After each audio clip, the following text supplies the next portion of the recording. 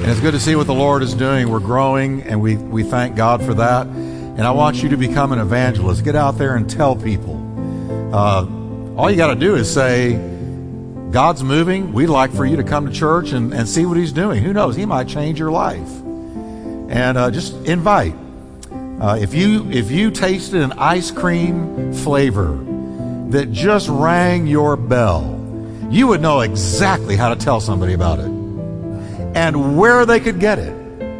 Couldn't you? Come on, Baskin and Robbins, let's just say there was a new flavor and you got it and it was chocolate and it had all the different, it was just the perfect mix of everything you ever dreamed of in an ice cream, and you tasted it. And you went out of there, you would be a witness for that Baskin Robbins ice cream. And you would do good at it. You've got to come try this ice cream. It is absolutely incredible. Who cares what it costs? It was the most incredible tasting stuff I've ever had in all my life. That's all you got to do with Jesus. That's all you got to do. It's that simple. All right. Let's pray together and we'll get into the book of Philippians. Lord, we thank you for Philippians. We thank you for this incredible word that you brought to us from heaven. Using the Apostle Paul to give it to us, we thank you, Lord, that it is going to speak to us tonight and minister to us tonight. We thank you, Lord, for everything that you've been doing for Easter. But now, Lord, we're going forward with resurrection. And for us to do that, Lord, we've got to be built up in the faith. Build us up, Lord. Speak to us. Now, will you breathe a prayer, church, and just say, Lord, I receive your word tonight. Change my life in Jesus' name. Amen. God bless you. You can be seated, and let's get into this tonight. I'll tell you, it was an experience for me, the 4 services, because I've never preached 4 services in a row. And I was a little bit concerned about my voice because I'd never done it. But my voice was fine. I could have done a 5th. I could have done a 5th service. So that was encouraging to me. And I'm just telling you that free. Anyway, all right. And I was starving when I got home. I mean, starving. I said, how long before we eat, Kathy? She said 30 minutes. I said, that's too long. Anyway, we're going to look at Epaphroditus tonight. Triumph in sickness. Epaphroditus. Now, last time we looked at Timothy's great example of true servanthood. Remember that? We looked at servanthood. And just looking back over the letter, bringing us up to speed, you remember how Paul is using first Jesus Christ as the ultimate servant. He was in glory, yet God so loved the world, He gave His only begotten Son, and Jesus Christ left what He had in glory, what we call condescended, became a man, took upon Himself not only humanity, but then became a servant. And not just a servant, but He went all the way to the cross for His creation and died for us. And Paul said, let this mind be in you that was also in Christ Jesus. What mind? The mind of a servant. Let this mind be in you, the mind of a servant, where you condescend and you help people, you minister to people. Listen, there's nothing that'll bless you more than coming out of your shell and ministering to people. You depressed? I have a solution. Minister to people. Are you feeling some self-pity? I've got a solution. Find somebody who has a need and meet that need. It's therapeutic to serve other people. And if we're going to call ourselves Christians, then the one who lives inside of us was the ultimate servant. He washed the disciples' feet and then said, as I have done, you do likewise. Wow. I don't know many feet washers anymore. We used to wash feet all the time in the 70s in the Jesus movement. It happened all the time in our meetings. Try that now and watch everybody head for the door. But it's a picture of servanthood. And then he went from using Jesus as the ultimate servant to Timothy. And last week we looked at Timothy, whose servanthood was amazing. Now he's not stopping with Timothy, but he's going into an unknown man. We don't know his name really well, Epaphroditus. I don't even know how you would say that short. I don't know how, Hey, I don't know. Epaphroditus. But look what he did. He served even through sickness. Now, chapter 2, verses 25 to 27, Paul says, I considered it necessary to send to you Epaphroditus. Now, look what he calls him. Say it with me, everybody. My brother. That's two of you. Let's try it again. My brother, fellow worker, and fellow soldier. But your messenger, in other words, they had sent Epaphroditus to Paul in prison, who ministered to my need. So he calls him a brother, a fellow worker, and a soldier.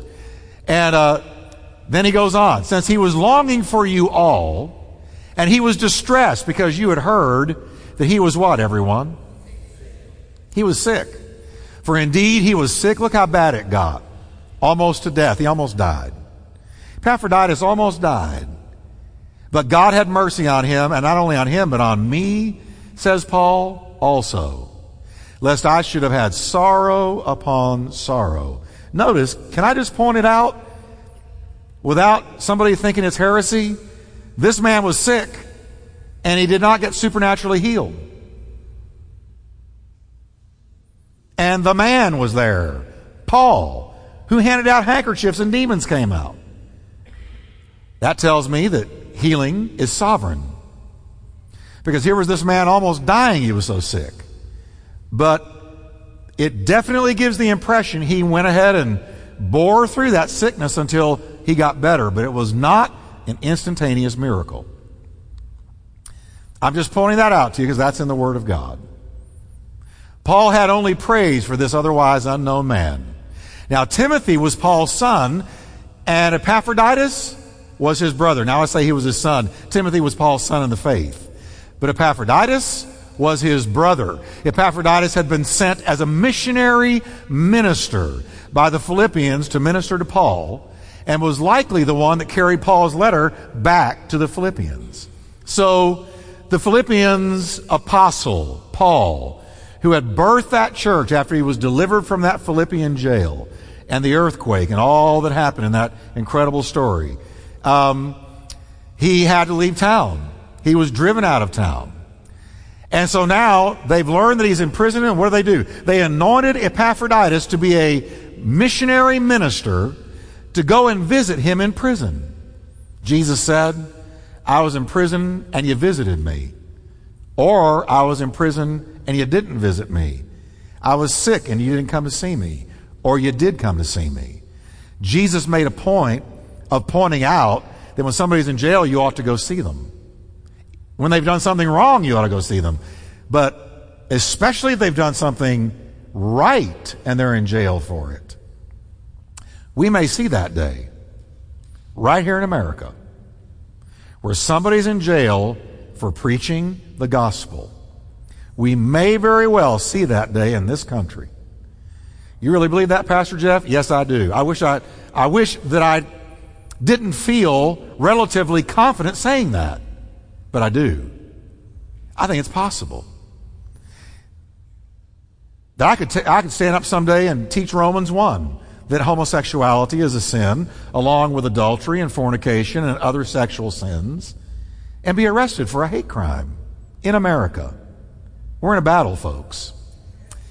And Paul was thrown into the Roman prison for preaching the gospel of Jesus Christ. And so Epaphroditus went to visit him, to minister to him, to hold his hands, pray for him, strengthen him, encourage him.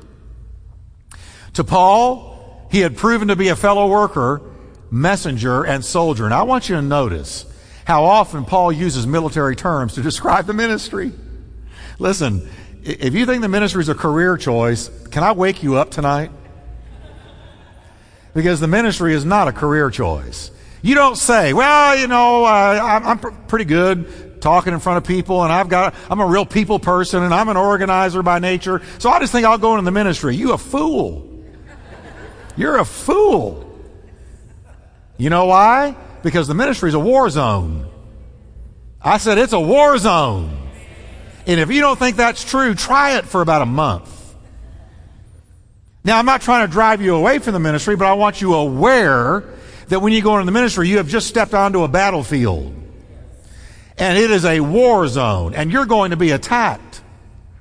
And Paul was always calling ministers soldiers. In his second letter to Timothy, he wrote these words, quote, "You therefore must endure hardship as a good soldier of Jesus Christ." You would think Timothy had just gotten drafted and was headed to a battlefield. But no, he said, you're going to have to endure hardship, Timothy, as a soldier of Jesus Christ. Now, church, tonight, please be aware, if you're a Christian, you're supposed to be, among other things, a soldier for Jesus Christ, a fighter for Jesus Christ, one who gets on his side, on his team, and fights the good fight of faith. He doesn't call people to be on the sidelines. He doesn't call bench warmers. He calls people to get onto the field and fight. We're in a war. And if the church doesn't get off of this nicey stuff and realize that, listen, Jesus was more than a nice man. Jesus was the very Son of God. And when I look at Paul, and when I look at James and John and Peter and all the rest, they all gave their lives in the battle. They gave their blood for the battle. Jesus gave his blood for the battle. We're in a battle against not flesh and blood, but spiritual wickedness in heavenly places, rulers of darkness in this world, principalities and powers who have put the church in the crosshairs. And it's time to fight, or we're going to lose this nation, we're going to lose our testimony, we're going to lose our freedoms, and we're going to wake up one day and say, what in the world happened? Well, we should have fought when the fighting was good. Now, I'm going to tell you, this is going to be a fighting church. I don't mean disunity within, but we're going out there with a sword in our hand, the Word of God. And this is going to be a fighting church. This is a fighting church. I am not going to sit on the sidelines and let secularists and humanists and atheists and agnostics and progressives and liberals take this nation from us. Not going to do it. Seriously. Better wake up. Paul viewed the ministry as a battlefield, both bloody and real. At the end of his life, he wrote, say it with me, I have fought the good fight. I was a fighter. I fought, but it was a good fight. It's the only good fight there is. You can have a bad fight at home. But you know what? There's all kinds of bad fights. There's one good fight, and it's the fight of faith. It's taking the gospel to the world. It's fighting the enemy who is ruining people's lives. Epaphroditus, we notice, had a malady, a sickness. Yet that did not keep him from being burdened that his home church had learned of his illness. Now, you guys in here, tell the truth, along with me. You're not a good patient when you're sick, are you? I'm not. You know how come, guys? Because we never had a baby. I'm going to tell you, that's why. Because you have a baby, you have suffered to the max and lived to tell about it. Men have never had a baby. So we're babies when we suffer. We get sick, oh, help me. Please bring me aspirin. We expect that wife to wait on us hand and foot, but let her get sick. And we say, you need me again? Come on, guys. Don't look at me so holy. We're not good patients and we're not good nurses either. But I want you to notice this thing about Epaphroditus now. Epaphroditus was concerned that his church, his home church, the Philippian church, was going to be burdened, that he was sick, really sick. He wasn't concerned about himself. He was concerned about them. Now that's rare. Look what Paul said. He was longing for you all, and he was distressed because you had heard that he was sick. Here he is visiting Paul, and something got him, and he went down. It had to be a fever. It had to be something really severe because it almost killed him. And he was distressed. Not that this was happening to him, but that his home church would be overly concerned. He knew they loved him. The word distress is powerful. It's from a word meaning full of anguish, deeply weighed down.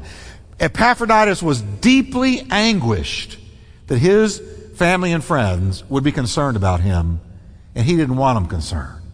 He wasn't thinking about, I'm about to die. See, I'm focusing on that because I want us to zero in on how powerfully these people have been impacted with the character of Christ. How Jesus had been formed in them to the point where they were not selfish people. They weren't self-seeking. They weren't narcissistic, like so many in our day, who love to look in the mirror and sing praises to what they see. These people were always thinking about others. Let this mind be in you. Was this mind in Jesus? Remember when he was carrying that cross? And the women of Jerusalem were crying over him and wailing because he was beaten beyond recognition, carrying the cross up the hill. And he looked at them, no self-pity whatsoever. He said, don't weep for me. Weep for yourselves and your children's children. Don't weep for me. How powerful is that? He was not filled with self-pity. He wasn't self-focused. He was always concerned about others. And here we have the same thing in Epaphroditus. What about you and me? Are we that way? The more you seek Jesus, the more you become like him. The more you draw near, the more you get like him. This good man was more worried about his family and friends' concern for him than his own sickness. Rather than being filled with self-pity, he had an unselfish concern for other people. And I think that's powerful. That's Jesus in him. Now, his sickness was so serious he almost died. And Paul wanted the Philippians to know that.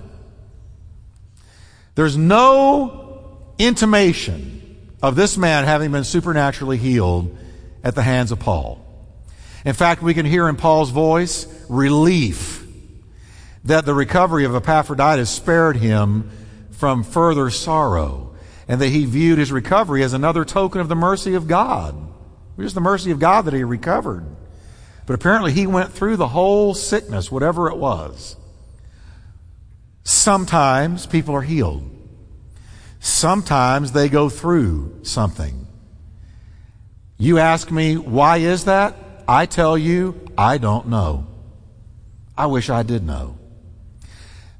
Catherine Kuhlman, who had, I think, one of the most valid, powerful, well, the most powerful healing ministry I've ever seen. I came to Fort Worth and saw her in the 70s. She would walk out there on stage and people would start getting healed. But it was always a minority of the people who were there, in wheelchairs, on crutches, on stretchers, dying, sick, on their last leg. And she would always say, her first question when she got to heaven was going to be, why weren't they all healed?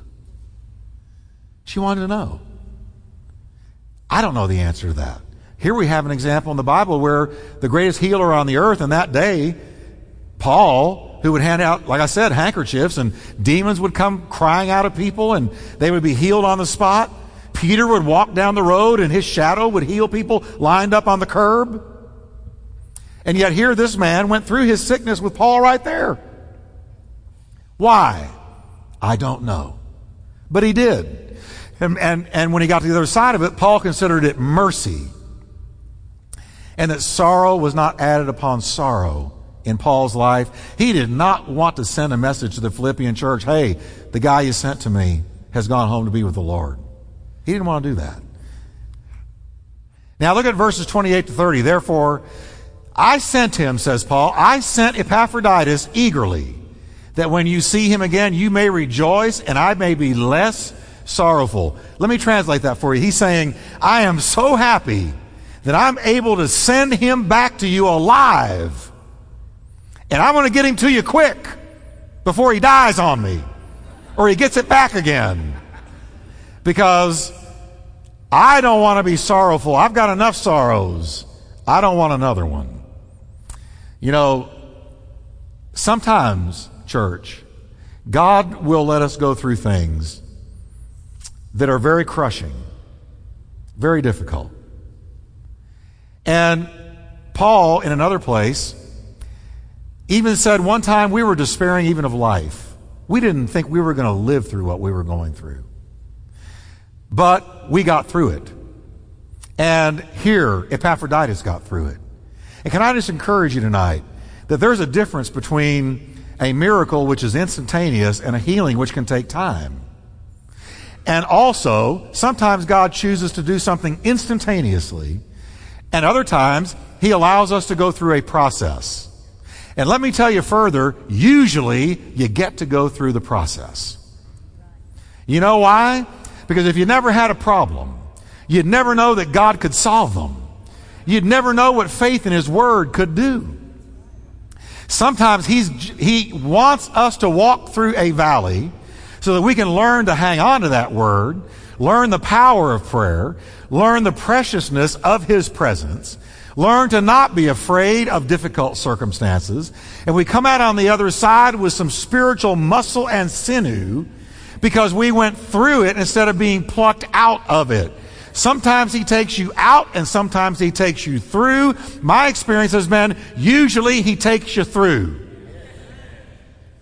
Yea, though I walk through the valley of the shadow of death, I have learned to fear no evil. Why? Because you are with me. Your rod and your staff, they comfort me. So that's why we go through valleys, because we learn the rod, we learn the staff, we learn His presence, we learn His loyalty, His faithfulness, His goodness. And you come out on the other side and you can say to somebody, because you've been there, I know you're weeping, but weeping is only going to endure for a night because I've been there. And can I tell you, dear one, joy comes in the morning. Come on. It's true. So don't look up and say, well, where's God? If you're having to go through something, just hang on, read the Word a lot, pray a lot, get real clean in God's eyes, and He's going to take you through. You're going to make it. Amen. Say with me, I'm going to make it. Because greater is He that is in me than he that is in the world. Give Him praise tonight. Go ahead and praise Him. Amen. Now, Paul says to the Philippian church, receive him, that is Epaphroditus, therefore, in the Lord with all gladness, and hold this man in esteem. Because for the work of Christ, he came close to death, not regarding his life,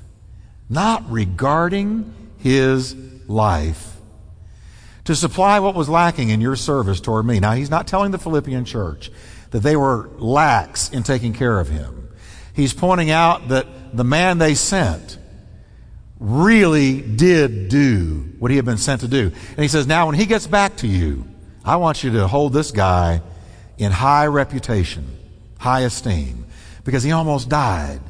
And he didn't regard his own life. He stuck it out. He stayed with it. He stayed true to what you sent him to do. I found a little verse.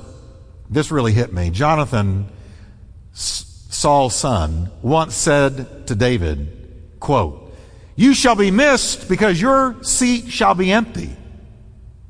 You shall be missed because your seat shall be empty.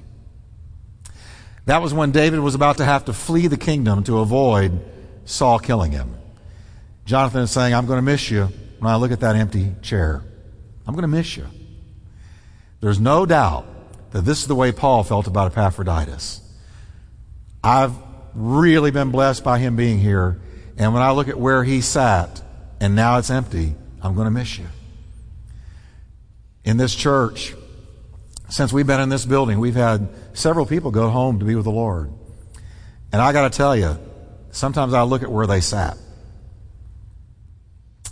and I go, I miss you.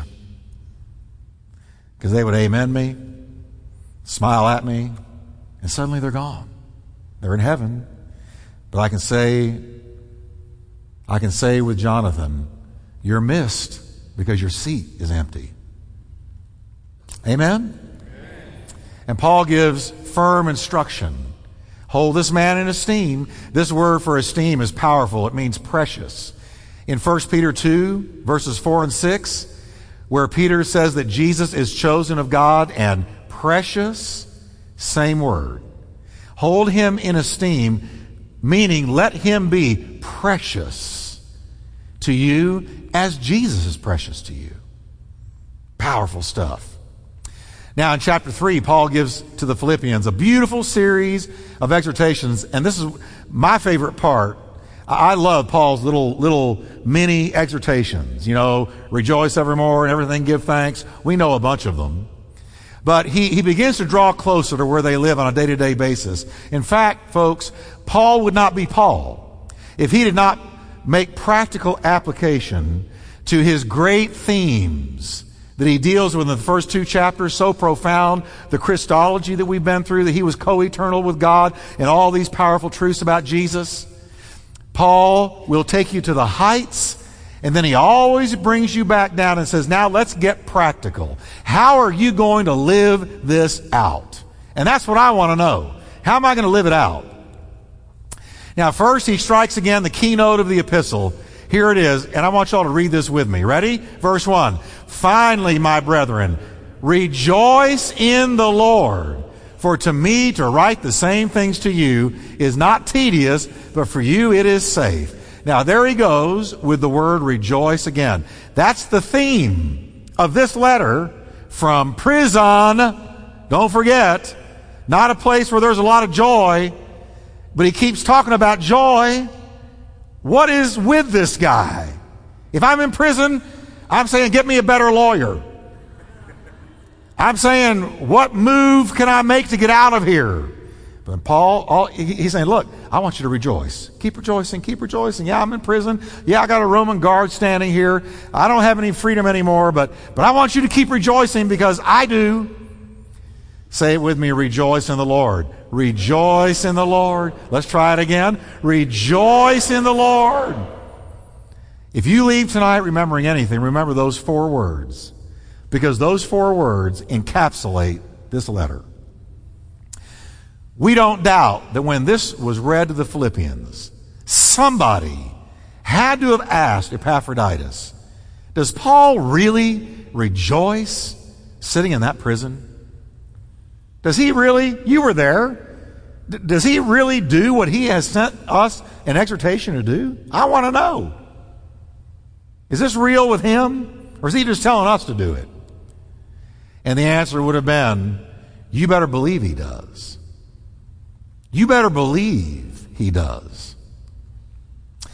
And then we can imagine somebody else saying, well, how can we rejoice when we're losing wives, husbands, children, homes, and livelihood to persecution and martyrdom? We're watching our children have been martyred. Our parents have been martyred. Our spouses have been martyred. We've lost reputation. We've lost our finance. We've lost everything. How are we supposed to rejoice? And I think that's a great question. How do you do this? Anybody ever wondered that? Doesn't it kind of seem fake? You go up to somebody, you say, how you doing? Oh, blessed and prosperous in the Lord. Really? Great. Thanks. Now, how are you really doing? Blessed, happy, and prosperous in the Lord. It can sound canned, can't it? But now, have you ever wondered, truthfully, how do I rejoice in the Lord when it doesn't look like anything's going my way, when I'm under a big bunch of stress? How do I rejoice in the Lord? Is that real? Can you really do that? Epaphroditus would have replied, read Paul's words carefully. He said, rejoice where? In the Lord. Rejoice in the Lord. That's the key. Not for everything give thanks, but in everything give thanks. And here, rejoice in the Lord. No matter how dark the day is, can I tell you the truth tonight? The Lord is still the Lord. He's still full of love and compassion. He's still concerned about us. He's still on the throne. He's still sovereign over all things and has promised to work all things together for our good. Do you believe that? All right, rejoice in other words, you take your eyes off the circumstances. You get your eyes onto Him, looking unto Jesus, the author and finisher of our faith, who for the joy set before Him endured the cross, despising the shame, and is now sat down at the right hand of the throne of God.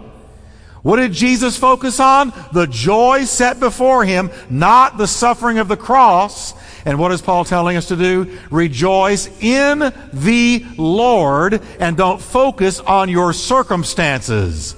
Rejoice in the Lord. He is still mighty to save, mighty to heal, mighty to deliver. He is still our keeper. He is still Lord over all and is our mighty keeper. Paul's message of joy is simple and profound. If we dwell on our sorrows, and we can do that anytime we want, anytime you want, you can look at the things that are going wrong and focus on them and spiral down. We're going to become discouraged and depressed, and we're going to sink just like Peter sank in the water. As soon as he looked at the troubled waves and the howling wind, he sank. As long as he looked at Jesus, he walked on the water. He walked on the water. But when he thought, what am I doing walking on this water? This is hundreds of feet deep. There are sharks down there. I can drown here. And these waves are big. And this wind is really howling. Down he went. But thank God Jesus grabbed him by the hand and held him up anyway. If we feed these emotions of staring at, focusing at, fixing on the things that are wrong, they will soon sour our whole life and render us useless. How you doing? Oh, I've had a rough day. Well, how's this week been? Terrible. It's been terrible. I'm wondering where God is. Please pray for me. Bind the devil. He's tearing me up. Devil's not doing anything. I'm going to be bold here. Devil's not doing anything. You're not letting him do.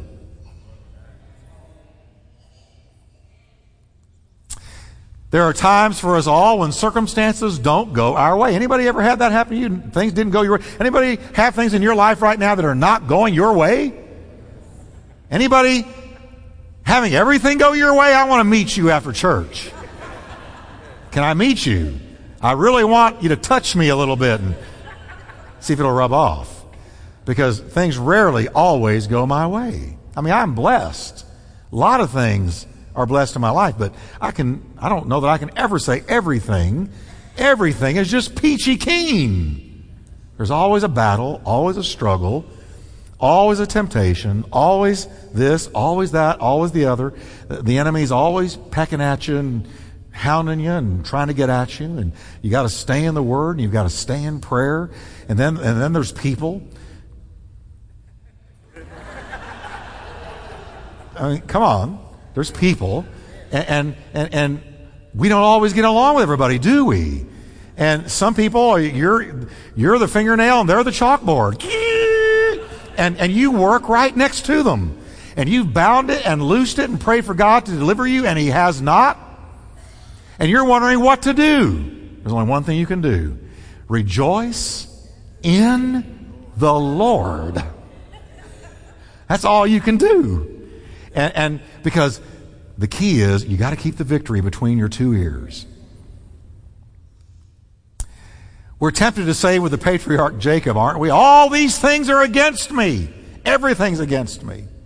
But Paul's conviction in times like these was that the praising man prevails. The praising man prevails. So let's learn to rejoice in the Lord. He controls all of the factors of matter, space, time. And He's going to make all things work together for good. He promised that He would. Though you cannot see it now. You're flying by the instruments because you can't see out the windshield. It's too cloudy. Praise Him and rejoice in His goodness when the clouds block the sun and the threatening thunder rolls. The sun is going to shine again and joy is going to come in the morning, folks. That's a promise. Now next, Paul is faithful to warn us of the dangers in the Christian life. There are dangers, and here's one of them. He says, beware of dogs. Beware of evil workers. Beware of the mutilation. Boy, who is he talking about? Dogs? Evil workers? Mutilation? It sounds like Friday the 13th. Right? Look at this. For we are the circumcision who worship God in the Spirit, rejoice in Christ Jesus, and have no confidence in the flesh. Now here's what he's saying. Watch out for deceivers. Paul calls deceivers dogs. Dogs bark and they bite. In Paul's day, they roamed in wild packs, like wolves, attacking, tearing, devouring. Dogs weren't as domesticated as they are in our day. I don't consider dogs bad. But they were bad back then, but they went in packs. They would attack you. They would kill you. They would eat you. And he says that's what deceivers are like. God's people, on the other hand, are sheep. And dogs wreak havoc among sheep. No doubt about it, the New Testament reeks of the presence of deceivers attacking the church. So many of the epistles were written because of deceivers attacking the church. Is the church being attacked by deceivers now? Oh, you better know it. I don't know how churches make it that don't hold up the Word of God as supreme. I don't know how churches survive. Well, they don't.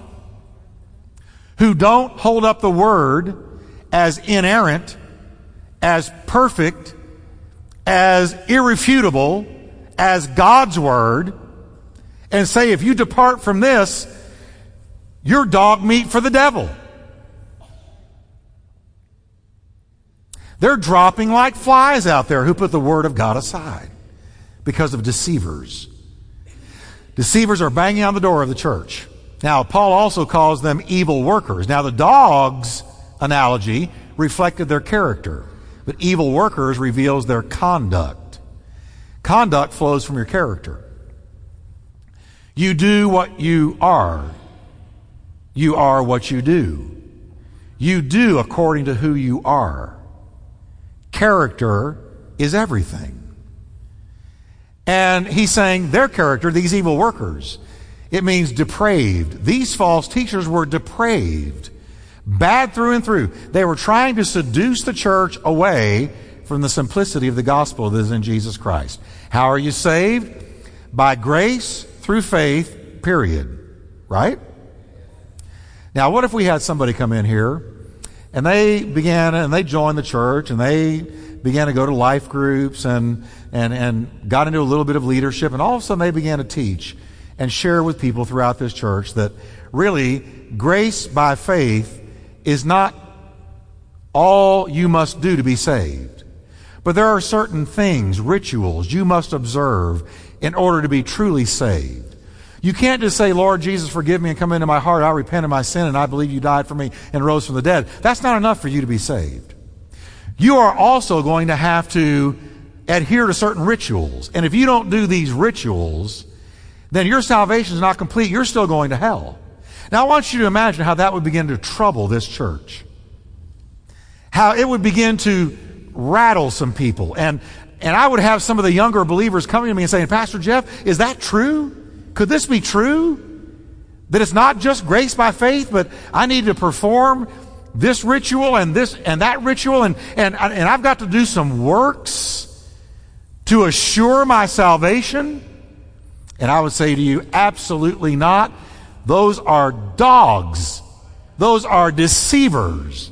They are trying to rob you of your peace in Jesus Christ. That's what was going on here. That's what was going on here. The mutilation is addressing the false message of these evil workers, that one must also be circumcised in order to be saved. That's what they were saying. So he called them mutilation. Paul hated this false message with a passion, because his theme song was grace by faith, grace by faith, grace by faith, grace by faith. Man, that was his theme song. That's all he talked about. We are saved not by works, but grace by faith. Not by works, lest any man should boast and say it was my works that got me saved. The cross of Jesus Christ did away with any such ritual. He said, we worship God in the Spirit, says Paul. Those who have been born again have experienced the true circumcision, that of the heart. We have zero confidence in any fleshly ritual or in the flesh generally. And if you want to brag about fleshly credentials and achievements, Paul said, I've got you beat hands down. He says in verses 4 to 6, though I also might have confidence in the flesh, if anybody else thinks he may have confidence in the flesh, I more so. Circumcised the 8th day of the stock of Israel, the tribe of Benjamin, a Hebrew of the Hebrews. Concerning the law, I was a Pharisee. Concerning zeal, I persecuted the church. Concerning the righteousness which is in the law, I was blameless. Paul's former religiosity put them all to shame. He was better than all of them at being religious. He'd been there, done that, had the t-shirt. But one glimpse of the Lord Jesus Christ on the road when the light shone around him and he was knocked to the ground, not off a horse. There was no horse in that story. He was walking and the light knocked him to the ground. And a voice said to him, Saul, Saul, why are you persecuting me? And the first thing out of his mouth, what do you want me to do, Lord? One glimpse of the Lord blew away his religion forever. And furthermore, the loss of everything he had worked for. Look at what he lost. All of his training, credentials, reputation, and achievements paled in comparison to knowing Christ. Read this 7 and 8 with me. This is so powerful. But what things were gain to me? These I have counted loss for Christ. Keep reading. Yet indeed I also count all things loss for the excellence of the knowledge of Christ Jesus my Lord, for whom I have suffered the loss of all things, and count them as rubbish, that I may gain Christ. Paul gave up everything for Christ. His home in Tarsus, his parents, all hope of a settled home life. He had given up his Jewish religion, his ambition to climb the ladder to the top, so he could rule the Sanhedrin, and he was well on his way to that. He'd given up his health to hardships, floggings, perils, and shipwrecks. He had given up the smile and favor of the Jerusalem church to minister to the Gentile world. He had given up his freedom and would one day give up his life on the altar of Nero's hate. He detested anything that might stand in the way of his pursuit of Jesus Christ. Any such obstacle was dung, worthless refuse, compared to gaining Jesus Christ. If we were able to ask Paul if he ever felt the loss of the things he gave up, he would look at us in astonishment. No doubt in my mind about it. He would say, loss of trash? What loss? I've seen Jesus face to face. He's fairer than the day. He's lovely beyond all. Loss? Not hardly. Only gain by knowing Him. Anything you've got to give up to gain Christ is equivalent to refuse, trash, dung. For the excellency of the knowledge of Jesus Christ. No stronger call to total consecration and full throttle pursuit of Christ can be found than the words of Philippians 3:8 that we just read. That we might see Jesus Christ the way Paul did. Oh, church, we wouldn't whine anymore. We wouldn't complain anymore. This world would lose all its power to attract us or distract us. We would say with what Paul already said to his Philippian friends, for me to live is Christ and to die is gain. I'm all about Christ when I'm alive, and if I die, I'm going to go be with Him. So I'm all about Christ either way. Next time we're going to look at a powerful position and a possession. Let's stand together, can we? I want us to pray tonight that The way that Paul was absolutely thunderstruck by Jesus Christ. How many of you can say, I love him? I love Jesus Christ. I love him. You know why you love him? Because he first loved you, but we love him, right? But I see in this man,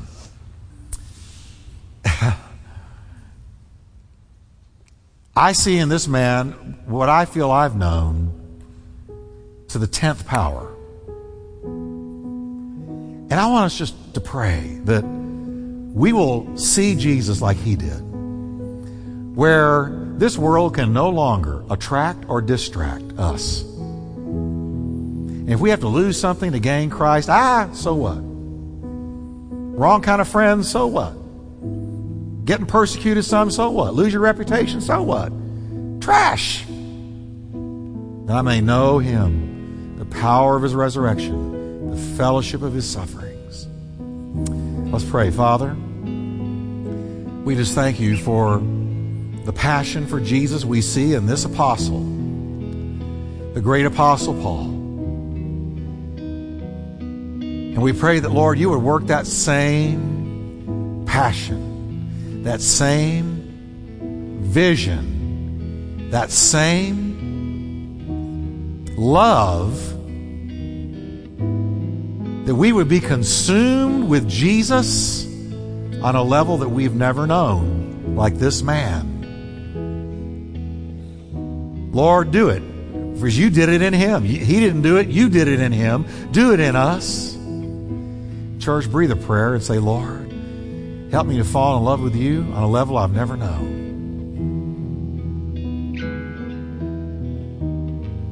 A level I've never known. Change me, rearrange me. Take out what needs to go and put in my heart what needs to come into my heart. Lord, renew my mind. Work that work of grace that Paul knew. The things of earth will grow strangely dim in the light of his glory and grace. Here I am to worship. Here I am to bow down. Let's lift our hands, Here everybody. I am to say that you're my God.